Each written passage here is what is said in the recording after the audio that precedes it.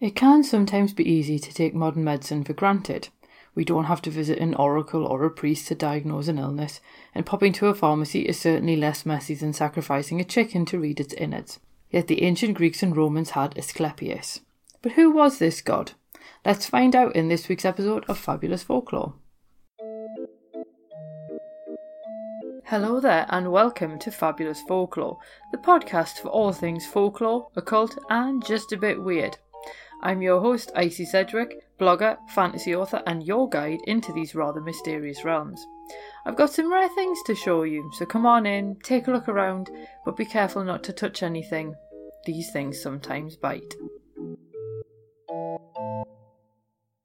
Well, hello there and welcome back to Fabulous Folklore with me, your host, Icy Sedgwick.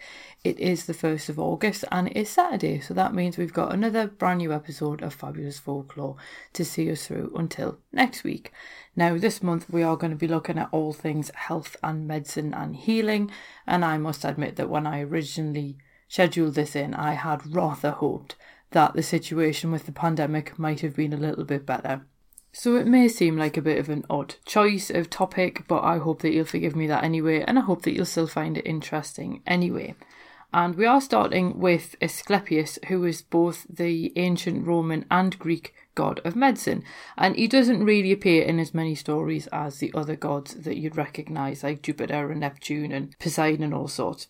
And he is one of the few gods who was actually simply imported to Rome from Greece, which explains why he's called Aesculapius in Greece and Aesculapius in Rome. But the interesting reason why I've included him is quite a lot of gods do have healing under their remit, but very few of them are specifically medicine, and that is specifically what Aesculapius is for. So that is why we're going to go and meet him.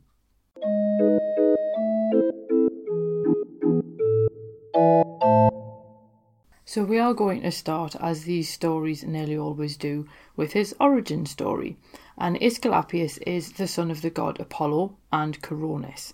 And in some stories she's a nymph, and in other stories she's just a mortal woman. And myths are many things, but they're rarely consistent. Now either way, Apollo sent a white raven to her as a guardian while she was carrying a son, but instead it ended up passing on the bad news that she'd been unfaithful while pregnant with our hero. Apollo's twin sister Artemis, goddess of hunting, was so furious that she actually shot Coronis with her arrows, and she also removed Aesculapius while Coronis lay on her funeral pyre.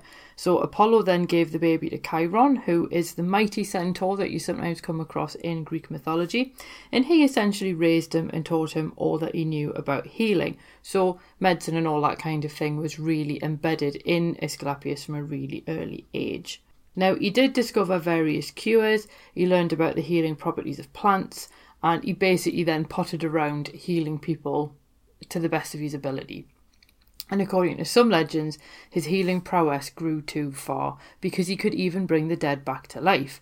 Now, in one version of the myth that I found, Aesculapius actually learned how to prevent death, obviously with his healing abilities, but then he also learned how to resurrect the dead, and it was actually this part, not the prevention but the resurrection part, that really angered Zeus. So he threw a thunderbolt at Aesculapius, and Judithan Stanton explains that Zeus hated the healer for encroaching on divine territory, because when he was bringing people back from the dead, he was essentially performing a miracle, which should only be something that can be performed by a god, and here he was blurring the line between mortals and gods.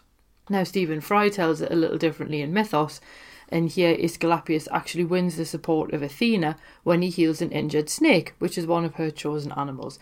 So by way of thanks, she gives him a jar of Gorgon blood. Now, whether she knows what the blood can do or not at this point is really quite moot, but either way, Aesculapius discovers that it can raise the dead. And he continues his healing, continues his medical practice, but he also starts resurrecting the dead as well. And it's actually Hades who gets quite annoyed with this. And he then goes to Zeus bemoaning the unnatural state of affairs, because humans are supposed to live, die, and enter the underworld. That's how it works. In this case, though, they're living, dying, and then living again. So Hades is essentially being cheated of additional souls. Now, Zeus does agree that Aesculapius has overstepped the mark at this point, and despite Apollo's protestations, because this is obviously his son, Zeus kills him with a thunderbolt. But such is the general respect for the healer that Zeus then places him in the heavens. And we're about to take a little bit of a detour, but it is relevant, because Aesculapius as the constellation then actually becomes Ophiuchus, the snake bearer, and Ophiuchus has caused quite the commotion recently because of the fairly inaccurate story that's been doing the rounds about NASA apparently discovering a 13th star sign, and there have been people absolutely losing it online going, oh my god, I can't be a Gemini, I'm a Cancer through and through, and all this kind of nonsense. And I'm going to explain to you why it's nonsense. Is Ophiuchus a zodiac sign or not? So should all the signs get shunted around a little bit? And the short answer is no, because Ophiuchus is a constellation. That's not under debate. That is a constellation, but it's not a star sign.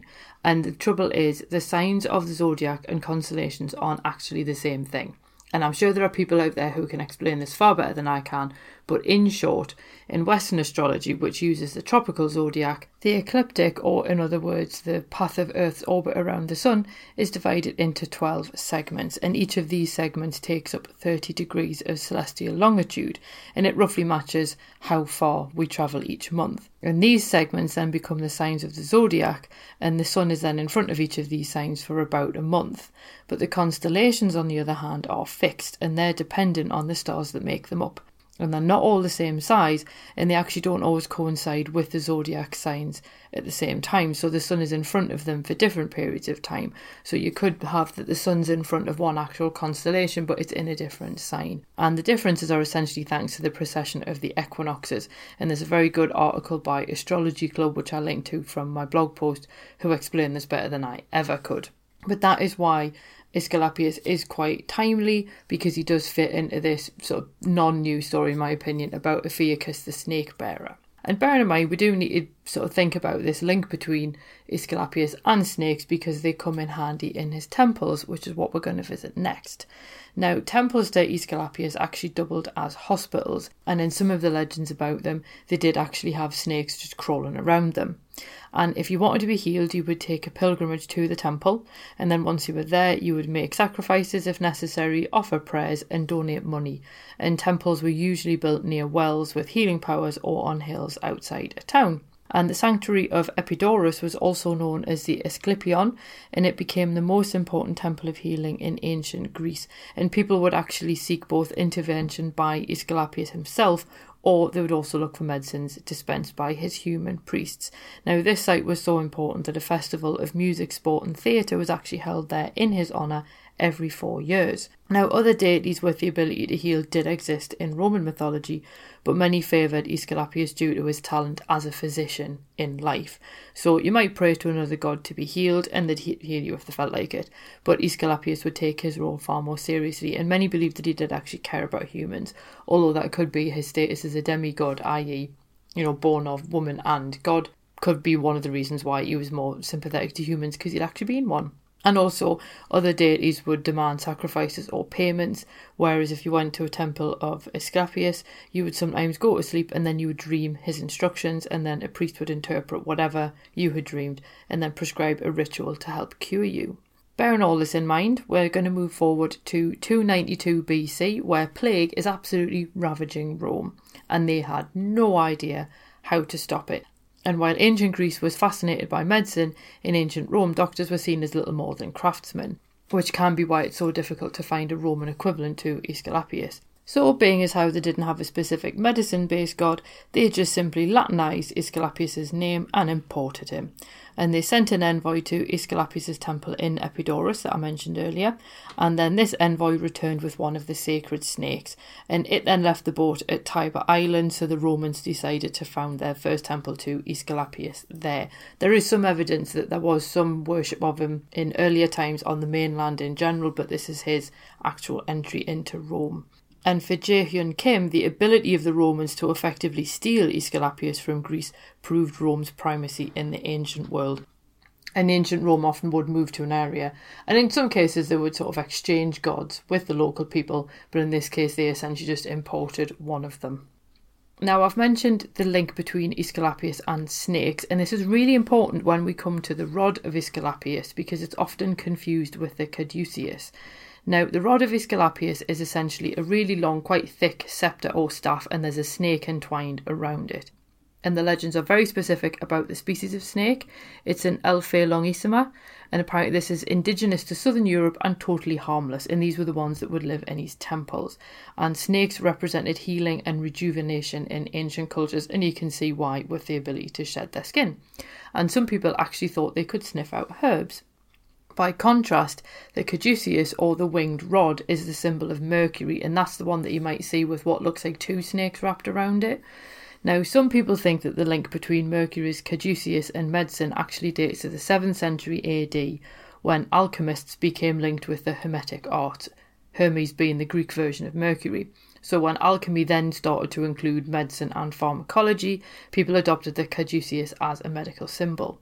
But in all honesty, the rod of Aesculapius is the better choice due to its association with actual healing. Also, I should point out that Aesculapius did keep medicine in the family because two of his daughters are Hygeia, the goddess of health, and Panacea, goddess of the universal remedy. And you might recognise their names because obviously we do use hygiene now, and Panacea is still a solution to all diseases and difficulties. And the original Hippocratic Oath actually started with the line, "I swear by Apollo the physician, and by Aesculapius, and by Hygeia and Panacea, and by all the gods." So they were actually in there originally. And we do have to bear in mind that while the Romans imported Aesculapius, they did also then export him, and they took him to Roman Britain along with many other gods such as Fortuna and Oceanus, and also Neptune as well. And obviously if you want to meet Fortuna, we met her in Fortune Teller Month a few months ago. Now, according to the website Roman Inscriptions of Britain, there are 7 altar stones to Aesculapius in Britain, and he shares 2 of them with Fortuna and Hygeia. Obviously, the link with Hygeia makes a lot of sense. He's his daughter, and obviously hygiene and medicine go together. Fortuna, I can only assume it's to do with the idea of good luck and good fortune, that your cure would work. And these altar stones are in Chester, Binchester, Bath, Carlisle, South Shields and Lancaster. Obviously South Shields being the one nearest to me. And the altar there was actually a gift to the god from Publius Vibolius Secundus. And Joan P. Alcock actually notes the popularity of Aesculapius among soldiers, which would explain his presence at forts like Chester. And doctors also unsurprisingly favoured him. And this is one of the things that you do find with a lot of the gods in Roman Britain. They're generally ones that soldiers would like, and they appear in the forts and so on, particularly along Hadrian's Wall, which is obviously why you might assume I've got a personal interest in them, because obviously I'm near Hadrian's Wall. And when the cult of Aesculapius then spread throughout the empire, his shrines turned into spas, and it's not surprising that a lot of these spas used thermal springs. So I do quite like the idea that essentially people would originally have gone to a temple of Aesculapius and then they're going to a spa instead. And that said, in Britain you would more likely encounter Aesculapius in one of the Roman military hospitals, and one was actually discovered at Chester, but despite being in a military outpost, it actually provided care for the sick, not injured soldiers. And I should finish off with the tendency of his priests to prescribe diet changes or more exercise does kind of make Aesculapius a bit of a herald of today's healthy eating culture. He is, as you might have gathered by my slightly excitable tone when talking about him, one of my favourite deities, and I think it's a shame that he's not as widely thought of now as he was. If you head over to my blog post, the link is in the show notes below. There's a whole load of paintings of him, including one by John William Waterhouse, of him in temples and people going to see him and trying to get help and so on. There's also the link to the article about Ophiuchus as well, in case you're worried about this whole 13th zodiac sign or just curious how it actually works. Next week we're going to have a look at unusual folk remedies. These probably will be from British folklore because I've got better access to it, and obviously I'm in Britain. But if you do have any other requests for health and medicine and that kind of thing as well, please do let me know, and I'll add those to the list for this month as well. Otherwise, I hope you have a marvellous week ahead, and I will see you soon. Cheerio. Thank you for listening to this week's episode. I hope that you enjoyed it. If you did, feel free to subscribe using whichever podcast app it is that you prefer.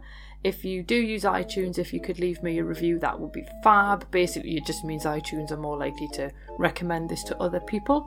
And if you're interested in more folklore, please feel free to swing by my blog, which is www.icsedgwick.com, and that's Sedgwick spelled Sedgwick. And you can find all of the links, images and other bits and pieces that hopefully you enjoy. So have an absolutely fab week ahead, and I'll see you soon. Cheerio.